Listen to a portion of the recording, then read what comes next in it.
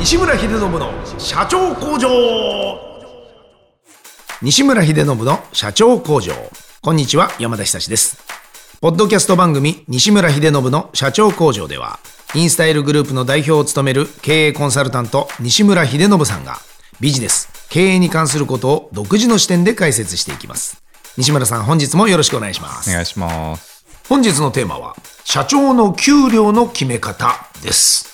起業したばかりの社長にとって自分の給料をいくらにするのが妥当なのかわからないという方が多いと思うんですが、ただあれですよね、ひでちゃん、社長ってなんかもう給与って言わないですよね。言わないです。もうね、役員報酬です。そうなんですよ、はい、ここも僕もね、その社長になって初めて分かったことですけど、はい、役員報酬っていう名目に変わって、はい、しかもあれですか、その役員報酬って1年に1度しか決めれないんでしたっけ？変えることができないって、すごいざっくりした言い方で言うとそう言われてますね。なるほど。じゃあ決めたらそれを1年に1度、はい、で売上が良くても悪くてもこれは会社は決められた役員報酬を支払わなければいけないと、基本そうですね、いうことですもんね、はい、だからつまりその売上いい月たくさんもらおうとか売上がない月はもらわないってことができないっていうもんだと思えばいい。ざっくりちょっと後で細かくじゃあそこは説明します。じゃあちょっと教えてください、はいはい、じゃあこの起業したての社長が設定するべき給与なんですけど、はい、一番近いものを今3つの質問から、はい、ひでちゃんに1つ選んでほしいんですけど、はい、であとまたこの会社規模としては一応従業員の給料や家賃などの販管費を払った後、はい、例えばですよ、年間1000万ぐらいお金が余ったとして、はい、それをどう振り分けるか。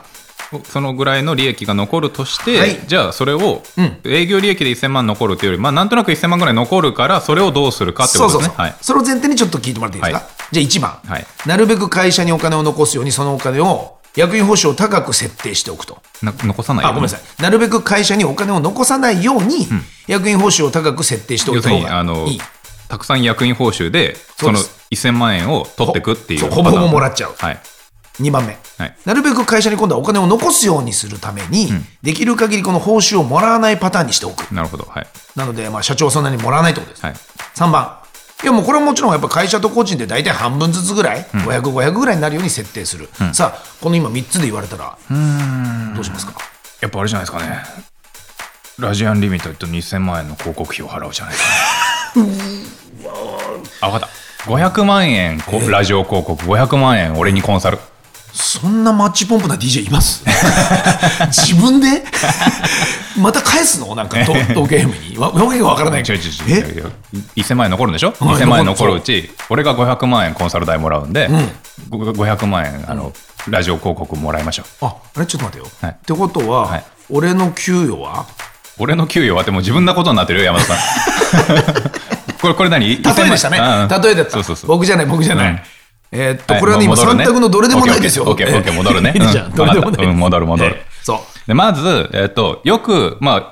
言われてる間違いからいきますね。はい、役員報酬は1年に1回しか変えられないとか、その決算から3ヶ月前でしか変えられないって言ってるのは、細かく言うと違う。あ、そうなんだ。変えてもいいけど上に上げると損金にならねえことが多いよ。なんか難しいなってた。そうなんだ。まずなんで変えられないかっていうところから始めます。はい、役員報酬っていうのは、給料と違って役員の何度も言うように経営陣の報酬でございます。だから経営陣たるもの1年間ぐらいの経営状況は考えた上で経営審査員よと。そうか。そんなものも見据えてなくてどうすんねんと。そうだからね、一般社員がね、今月100万円売り上げたから50万円ください、来月は300万円売り上げたから150万円くださいっていうのを全部取りまとめて平均ならしてっていうわけで、俺は100万円ぐらい取れそうだなっていうぐらいのことを考えるのがお前の仕事であって。そうなんだ。なるほど。お前なんかその社員みたいな感覚やめろよってことだね。やめなさいと。ちゃんと予算を立てて。そういうことなんだこれ。まずそれが考えの1です。全然前提違ったね。僕の場合勝手に社長になってるからもう全然分かってなかった、ね、そういうことか、役員報酬なんだから。そうまずね、そうやって経営陣たるものそのぐらいの最低限3年5年変えちゃいかんとは言わんから、せめて決算の時にちゃんと1年の経営は元旦にありみたいな感じで1年の経営を立てて、その目論みぐらい立てとけと。ちゃんとそれで多分今年は3000万ぐらいの利益が出るだろうな、そのうちのさっきの話じゃないけど1000万円ぐらいを役員報酬でもらっちゃおうかなみたいな、そのぐらいのことは考えて経営しなはれやっていう考え方なんですね。それがまず取り決めの金額。まず第一。だから基本的には決算の3ヶ月ぐらいしか変えられない。わかるでしょと。まずそこが変えるべきポイントで、そこでちゃんと取締役会とか開いて変えてね。ありえるもんね。でもその目論見とはやっぱりちょっと違うその社会の流れもあったりとか、それはあるだろうから。だからでその時に最初に言ったみたいに今年はじゃあ役員報酬年収1000万円で決めたんだけど、今年すげえ利益出たんですよ、山田さん。1億利益出たから、このままだと税金すげえ持ってかれちゃうから、俺役員報酬3000万取りますよ。ダメだって。そんなわけにいかないだろうと。1000万円のつもりだったんでしょ、だけど3000万円取ってっちゃったんでしょ、変えたのはいいよ。3000万円取ってっちゃったのはいいけど、その余分に出てった2000万円に関しては、経費として認めないかんね、俺って言われてるんです。だってお前そんなに儲かると思ってなかったでしょっていう。だから、税金を払わないための経費って認められてないんですよ。経費のための経費って認められてないんです。はあ、経費のための経費。それはそうだね。利益を出すための経費なんです。あくまで。そうか。もう出ちゃったわけだから、車買うって言ったのだって、あれは、車買って節税するっていう経費が認められてるんじゃなくて、タクシー代より安いんだもんっていう経費なんです、あれ。例えばですよ。まあまあ、細かく言うとそういうようなものだから、納得してもらうというか。こういうことによって、接待交際費だってそうですよ。ね。チャンネルとご飯食べて、接待交際費にできるんだもんっていうことじゃなくて、取引先の人とご飯を食べて仕事がもらえるんだもんっていう経費なんです。例えばね。そこで利益を生むんだもんっていう。経費なんですっていう。その利益を生むために、もしくは経費を削減するための経費なんです。それを経費として計上できて、税金が安くなるんであって。だから、1000万円の役員報酬を取ろうと思ってたんだけど、すげえ利益が出たから、あと2000万円ぐらい取ってもいいと思うんだよねって言って、上に振った場合は、それは、お前それ損金不参入だよって、経費って認めないよって言われるんです。変えてもいいけどよっていう。だから、変えられないじゃなくて、変えても損するよって言ってるんです。そのとおり。そういうことか。わかった。まず。なるほど。あともう一個は、極端な話、決算月は変えられるんで、その月決算すりゃいいですよね。なるほど。1年に1回しか変えられないんじゃなくて、決算月にってこと決算月から3ヶ月間変えられるから、極端な話、やべって思ったら、極端な話、どうしても利益が出たら、そこで3ヶ月決算とか5ヶ月で1回決算して、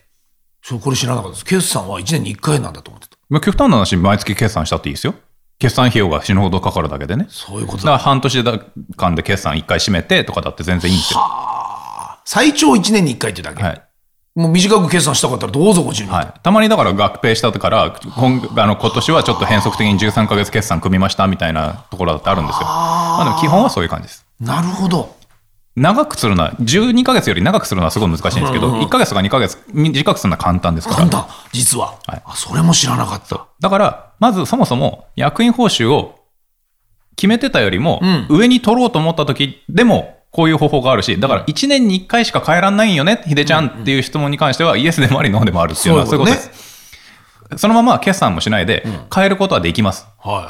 変えても経費になんねえけどね。どうぞご自由に変えてもいいけど。だけど。でもみんなそれをやんないでしょってことですね。だから、それでもどうしても役員報酬変えたいねん、上にっていうんであれば、決算するっていう手はありますよねっていうのが2個目。あともう1個。じゃあ今度、下げる場合。会社の経営が良くなかったから、ありえるもんね。下げちゃうずら、もしくはもらわないずらっていうのは、これは緊急避難で当たり前に起こることなんで、それは全然できるんです。それはそうよね。だってそれは社長というか、その役員もらってられないもんね。そのだって会社が傾くかもしれない。ということは、この3択で言うと、ある程度ちゃんとそれが本当にうまく目論見として読めたとして、その1000万ですよ。そうです。じゃあ実際に、じゃあいろんなものを払った後に、じゃあ1000万円ぐらい残るであろうってなった時に、じゃあ次に考えなきゃいけないのは、その会社と自分をどうやって運営していくか、この先のことを考える。つまり、その会社でどんどん大きくしていって、どんどんお金借りるんだって思ったら、極端な話ですけど、会社にフルフルで残した方が、結局、役員報酬どんなに高くたって、会社の決算良くなかったら、会社でお金借りれないんで。一瞬その社長は儲かってるか自分にはお金入ったかもしれないけど、結果的にはってことになりますもんね。それお前続くかいってことになっちゃうから。で、逆に、この会社に関しては、何の愛着もねえと。なるほど。いつ潰れてもいいと。もう冗談じゃねえと。俺はもうひたすら自分しか信じないと。いたとしてね。いたとしたら。自分に全部振り出す。マックス設定だ。でも、だいたい1000万ぐらい残って、なんとなくこれがずっと続いていくんじゃないかって時に、手残りをできるだけ良くしたいんだよなっていう時には、じゃあ例えば、税理士先生がそれこそ計算してくれる、シミュレートしてくれると思いますけど、例えば、400万円までの会社の利益ってめちゃめちゃ実効税率低いんですね。で、800万円ぐらいまでもかなり低いんですよ。で、1000万円ぐらいまでの逆に今度言うと給与所得もかなり控除されてるから実効税率かなり低いんですよ。だからこの場合、例えば400万円会社に残して600万円年収で取ったら、どっちも実効税率10から 15% ぐらいで絶対済んじゃうと思うんですよ。だからそうすると手残り多分合計会社と個人で合わせたら800万900万ぐらい残るよねっていう感じになると思うんですよ。だからそれはもう手残りを重視するのか会社の成長を重視するのか、とにかく個人資産をこの会社からは充実させることを重視するんだとかって、それによるんだけど、まずそれですね。その場合創業を例えば仕立てとします、そうするとお金ない中で従業員雇って経営するんで、その経営者もやっぱりなかなか結構自分の手差し出してるっていうかで取り分後回しにして、でもやっぱり従業員の給与をね下げちゃうと士気もやっぱり上がらないから、従業員の給与を優先して、で社長の給料はじゃあ一般従業員の給与よりも低く設定するぐらいの気概がやっぱり必要なんですかね、これは。どうですかね。社長のタイプにもよりますね、これね。そのタイプにもよるのか。だからその社長のタイプにもよりますよね。だからその社長がちゃんと儲かっててなんか本当に豊かでないと安心できないっていう社長タイプもありますね。社長のタイプもいれば社員のタイプもいるんですよ。その社長を見て憧れたいみたいな人もいるしと。難しいな。逆に社長にあんだけ我慢させてるから俺たちで一生懸命頑張って盛り立てようぜみたいなのが好きな社員もいれば、そうだな。でもだからってそれでね実際社長が倒れちゃったら本末転倒だし。そうですよね。インスタイルはどっちですかこれ。これは僕は一人ウハウハな状態です。そうですよね。だから常に、これは社長やっぱりお前のものは俺のもの、俺のものも俺のもの。そんなわけないそんな会社誰がついてくるのおかしいでしょうが。何？いやでもほらかっこいい理想像の社長ってあるから、僕なんかで言うとやっぱほらヒデちゃんがこうね、高級車も好きですよ、でちゃんと乗ってくれてるじゃないですか、こう見ているところで、逆に士気が上がってる社員いると思うんですよ。やっぱ俺もなりてえなとか、俺も車やっぱ買いてえなとか。本当ですか？あると思う。週に1回ぐらい10円パンチされてますよ。俺修理代半端ないことし。社員ではないでしょそれは。おそらく。だとしたら大問題だ。毎回会社の駐車場入れててパンチされてたら、そんな社員死んじまえ早く探してキーみたいな。でもなんで会社にいるんだそいつ。いやでも僕はやっぱなんかそっちの方が好きなタイプなんですよね。だから言いますもんね、今言ったようにそういうのが好きな人と、おい何西村あんな車乗ってんだと、俺の給料こんな安いのにという社員もいたりはするもんね。きっとね。だからそれはバランスじゃないですか。ただうちの場合別に俺が好きに稼いで好きに使ってんの何が悪いのっていうスタンスなんで。でお前もそれになれるんだよっていう話での育成をしてますからね。そうなんですよね。だから別に稼いで別に好きなだけ使ってるやつもいるんでね、別に。そうね。社長をどんどん作り続けてる会社だったりすると、いやもしそれ憧れてるならなればいいと思いますよっていう話に、そう教えてはあげられるしねってことだもんね。そうだね。別に全然従業員の給料も低いとは思わないし、僕一番最初の時の自分はどうでしたか？そのカフェやり始めた時って。そうなんですよ。だからその時はみんなと一緒がいいと思ってたんですよ。でもそれは普通のことかもしれないですよね。俺だけ取っちゃうのもかっこ悪いし、やっぱりそこはと平等がいいよなと。でも考えたらそれ共産主義なんですよ。競争もないし、なんか逆にね、なんかお互いが切磋琢磨し合わないというかでも俺はリスク取ってんですよ。責任取ってんですよ。社長だったからね。なのにそうか。で割っちゃったんですよ。綺麗に。間違った。やっぱり今思えば間違った。だから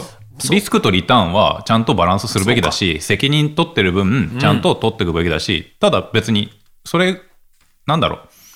自分は何にもしてないのに高給取る社長は多分ちょっとね、それは多分まあ問題出てくると思うけど、そうかちゃんとそれ伝えれば社員だって、それはそうだよなと、だって社長リスク取ってるじゃんと、だったら俺たちより少し給料取ったってそれはまあ当たり前だと思うしと、やりたかったら変わる？そうだね、もしじゃあ社長お前やるっていう、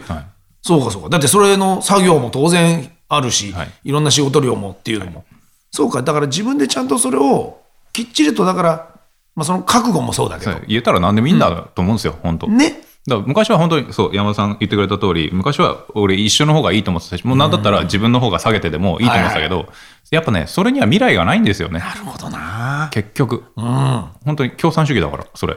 だからどうせやっぱり代表やるとか起業するってなるんだったら、そこは腹くくって、いや俺はさと、こういうビジネスでちゃんとこれだけ稼ぎたいしと、そのためにお前たちがいるんだからっていうのを伝えるべきと。でその後先頭切ってブレイクスルーしてって、まず俺が年収1000万になるから3000万になるから1億になるから、そしたらお前らも自然とついてきてくれたら3000万5000万1億になるじゃんっていう方が、ずっと一緒に年収300万のところで同じレベルでとどまってるよりずっといいんですよね。確かに。その方がなんか目標も明快で、ですよね社長と、じゃあ僕らも同じところのそこの景色見たいんでよろしくお願いしますって言ってこう上がっていった方が、まずは俺が見てくるわ、まずは俺がブレイクスルーしてくるわっつって、3000万5000万1億稼げるようになったから、お前も行ってみ、ってなって1億までいかなくても8000万とか5000万ぐらいになったらめっけもんじゃないですか。そうね、300万とか500万で5人6人でずっと一緒にやってるより、でまずはとにかくそこに行きたいんだからそこを手伝ってくれっていう方が明快というかね、分かりましたと。で気に入らねえって言うんだったら自分で、いや、ごめんけど俺は自分のね、をやるっていうんだったらそれはそれだし、確かに、だから逆に言うとそこでもうブレイクスルーした時に、それでももし社員の給料が変わってなかったらそれはまたおかしくなるわけじゃないですか、その時にね、社員が俺あの景色まで一緒に連れてって店に行ったのに、社長なんだあいつってなった時はもう無理だし、それはもう無理だし、ね、一緒になって上がってってれば、だってきっともしかしたら誰も文句言わないというか、本来そうあるべきなんでしょうね、その会社を大きくしようとしたら。と思いますね。このバランスは確かに面白いね。だってこれ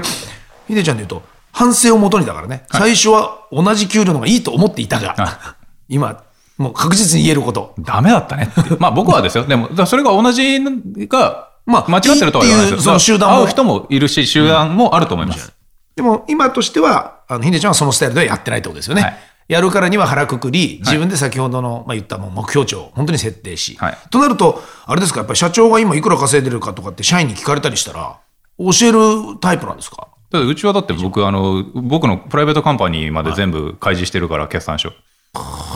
僕がいくら稼いでるかもいくら売り上げてるかもみんな知ってますよ。みんな知ってんですか？みんな知ってます。僕も見れるんですか？見ようと思ったら見れます。全然知らない。すげえ。別に見れます。これ僕今見たらどうなるんですかね？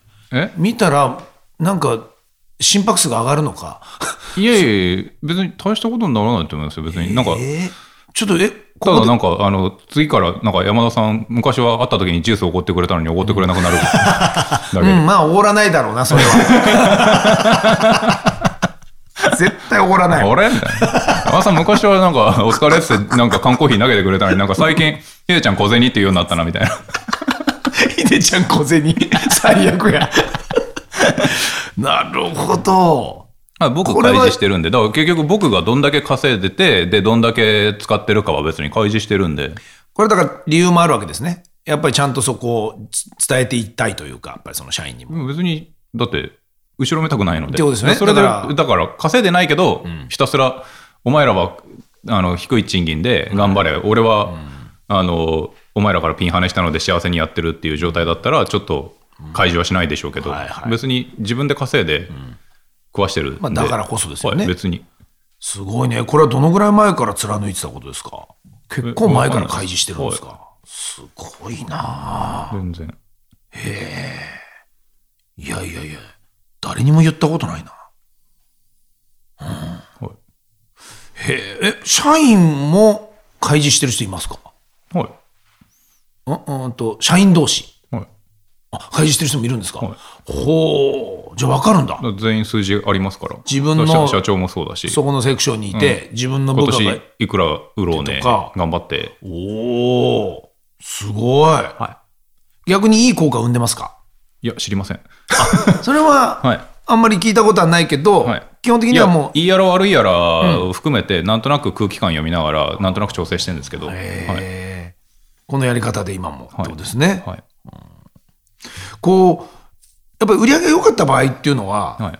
その当然ながらなんかこう役員報酬も上げていくと思うんですけど、はい、社長の給与と従業員の給与の格差って若干広がる場合もあるじゃないですか。まあ要するにすげえ売り上げがどんどん上がってすげえ利益がどんどん上がっていって、従業員は1万円ずつしか昇給しないけど、社長は50万円100万円昇給していって、これってでもこれは仕方ないことで、ある程度社員で納得するんですかね。僕は別にそれ気にならないですけど、社員から何かそういうのが来たことは僕はないですね。陰口にしてくれって言ってるんで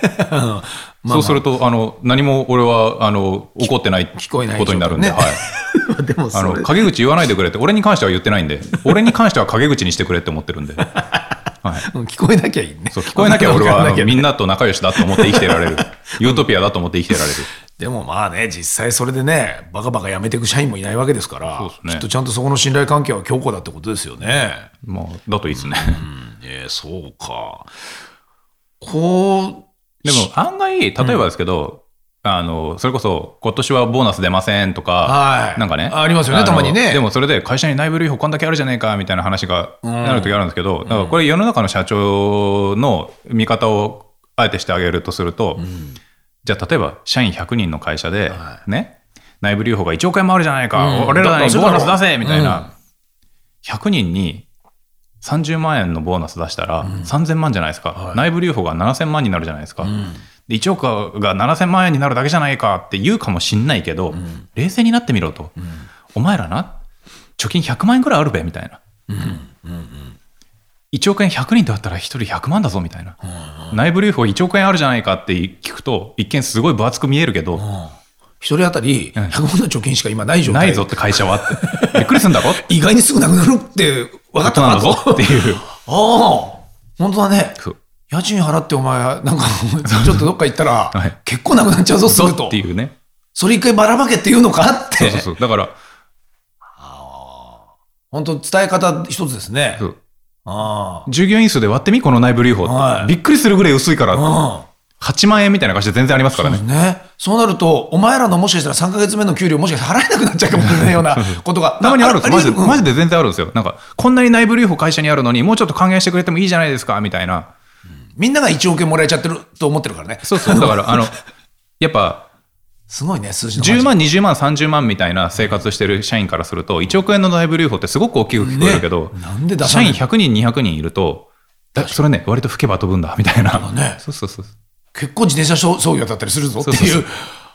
意外とね大きな投資できないぞっていうことをうまくもし伝えれればってことだね。だからそういうのも含めてちゃんと決算書が読める社員とか社長を増やしてるのが僕の理由なんですけどね。あとはそういうコミュニケーションをちゃんとやってるかとか、開示してるかってしとかないと、それを勘違いされちゃうから、なるほどね。だって片やそう思っちゃいますもんね。こっちは電車で通ってるその社長は会社に乗ってると、それで内部留保1億円あるってそのことだけで言うと、いやと、そこは勉強もしてほしいとこなんだね。だからね、経営者と多分この社員はそこの乖離も結構あるじゃないですか。別に最終的に社長になろうなんて思ってないっていう社員だって当然いたりするから、そうするとなかなかそこの温度差ってそこのね、開示されてたって見ようともしないとか、学ぼうとも思わないのもっていうやつは別にそれはそれでいいじゃないですか。だからそれは自分の選択だし、ね。でもね、もしちょっとそこを見てくれれば、っていうことよね。で特にインストールだとそれが見えてるから、でそれでああねってなるほどってなるか、なるほどヒデそういうことね、じゃあいいんじゃないって思えるやつがいればいいしっていうことね。得てしてだから得てしてが意図的にちょっとそういうこともしてるってことよね。だからなるべくそこに関わっててもらいたいし、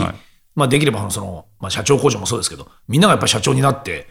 どんどん稼いでくれたらいいじゃないかっていう。それはそれでいいし、だからなりたいやつはなればいいし、やりたいやつはやればいいし、やりたくないやつはやんなくていいし、そこのチャンスは作ってくれてますもんね。それであとはもう自由選択というか、当然だから多分社員にも給料上げたいけど、やっぱり今度下げづらいっていうのもあるじゃないですか。そうなんですよね。上げちゃった場合、これもなかなか苦渋の選択だと思うんですけど、どこのタイミングでやっぱこれって調整すべきですか。実際現実一回下げたりなんてことも多分これだけの会社やってるから経験はしてますか？下げたことあんのかな。出たすげえ。ってことはだからもう本当に目論みというかそれがすごいんだね。その先見というかそこをちゃんと先んじてというか。多分ねえと思います。そこはだからビジネスとしてはものすごい才覚ですよね。一番最初のその社員にはごめん昇給するけど、ピンチになったら下げっかもしんないからそれだけは言っとくねって言ったりもしましたね。でも一応ね、最初の頃は一応、はい、だからそれって大事じゃないですか。まあそうだね。何もなくて下げられるよりは世の中の、労働基準法で言ったら、上げたら下げづらいんだけど、うちの場合はありえるかもしれないってことだけ分かってよと。中小企業だからさつって、ごめんけどってなんかそういうコミュニケーションは取ってきた方かもしれないですね。だから嘘なく、この 1,2 年でやっと自分の机がオフィスにあったりしますけど、それも昔から社員がすごい少ない時から、だってオフィスって金生まないじゃん。だから例えば100万のオフィスを10人で借りるぐらいだったら10万給料上げた方がよくね、みたいな話ばっかりしてたんですよ。なるほど。別にそのデスクワークなんか別に喫茶店だからどうだってできるだろうっていう話ですよね。要は営業行ったら行けばいいじゃんっていう、俺んちでよくねみたいなこと言ってたんですよ。会社の家賃払ってそこに座ってる意味ってねっていう当時はでしょ。とかだからそういうなんか、そのバックグラウンドにある重い、なんか意思決定の経路というか、そうか、その付き合いをちゃんとしておけばそのプロセスは割と共有してた方だと思うんでそうしておくことによって万が一下げた時にもそれだったら理解してもらえるごめん本当にそうなんだってね、いや大丈夫ですよ社長と、そういう時もありますって言える関係性になってれば。だから給料下げる時に僕がフェラーリに乗ってることはないですね。そうですよね。だからフェラーリ売ってからでしょうね、それはもちろんっていうことがきっちりできてればできてるか、ね、その関係性を僕がフェラーリに乗ったまま給料下げてごめんっていうことはないと思います、それはほころびますもんね。やっぱここでしょうね、で結果現実今のところ下げたりほぼしてないってことだから。してないと思いますね。だからでもほら人って都合の悪いことって忘れるじゃないですか。いやしてないと思うんですよねとかってお前全然俺下げられたことあるぜっつってっていうのは社長工場のお問い合わせまででぜひみたいな、うちは違いますけどっていう。いや俺に LINE くれ直接くれや。なんでオフィシャルのアットマークで来るみたいな。社長工場アットマークのいいね。原稿係まで。原稿係まで。僕ですっていう。よくねイクミにバーディーパット外した時原稿って言いますけどね言及って言いますけど、大丈夫だね、仕事ではない、大丈夫だなるほど。でも今聞くとやっぱそうよね。だからそういうコミュニケーションもやっぱきっちりとできてるかどうかっていうのは会社の中は本当は重要よね。ここからなおさらそうでしょうね、だってストみたいなものってやっぱり本来はなるべく起きてほしくないというか。そうっすね。あれって俺もストし返すねされたら来なくなんだ、俺も行かねえよじゃあどうするんですか。いよいよ経営者もいなくなって労働者の権利を守れっていうのに対して俺もプラカードで経営者の権利も守れっていう。すごいな、どうなるんだろう、結果指紋で入ってみたけどプロビジョン誰もいねえみたいな俺が作って俺が食うのこれっていうことかなでもね、ならないもん、いやなんか勤めて今理想的な形の会社というか企業母体になってきているじゃないですかね。僕は気に入ってますからね。僕もすごく見てて思うんですよ、それを気に入る人が一緒にいりゃいいし、気に入らない人は別にそれはそれで別に、これ時代が変わったこともありますか。もっと前だったらこんなような形態は作れなかったですか。僕変わってないんですけど、だいぶなんか受け入れられやすくはなりましたよね。なんかホラクラシー経営とか、なんか最近言われてるけど、俺ずっとこの経営してんだけどなみたいな。なんかやっとそれがなんか世の中的にもこう、なんか市民権得てきたねみたいな、っていうことなんですかね。なんかスーツ着ないとか、なんか私服で会社行く一つとってもそうじゃないですか。なんか10年20年前から僕こうじゃないですか。でも本当に昔はそんなのほぼほぼ少数でしたもんね。じゃないですか。だけど別になんかもうねすっかり市民権やったじゃないですか。そうだね。なんかそんな感じですかね。いや面白い。ちょっとじゃあこれね、だから多分そこの最初が肝心かもね、社長さんね。でもちろん内装では触れないし、だけどちょっと見栄を張らなきゃいけないみたいなその場面もあったりもするから難しいですね。難しいとはね思いますけどね。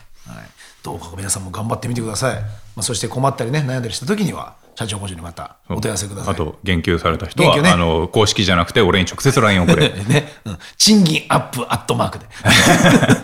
そんなアドレスないわねありがとうございました。西村秀信の社長工場、毎週1000万投資と題しまして、情熱を持った起業家へエンジェル投資も行っております。詳細は第7回と第8回の放送をお聞きください。また番組への質問ご意見は社長工場のホームページ CEO-factory.com からお問い合わせください。西村さん、本日もどうもありがとうございました。ありがとうございました。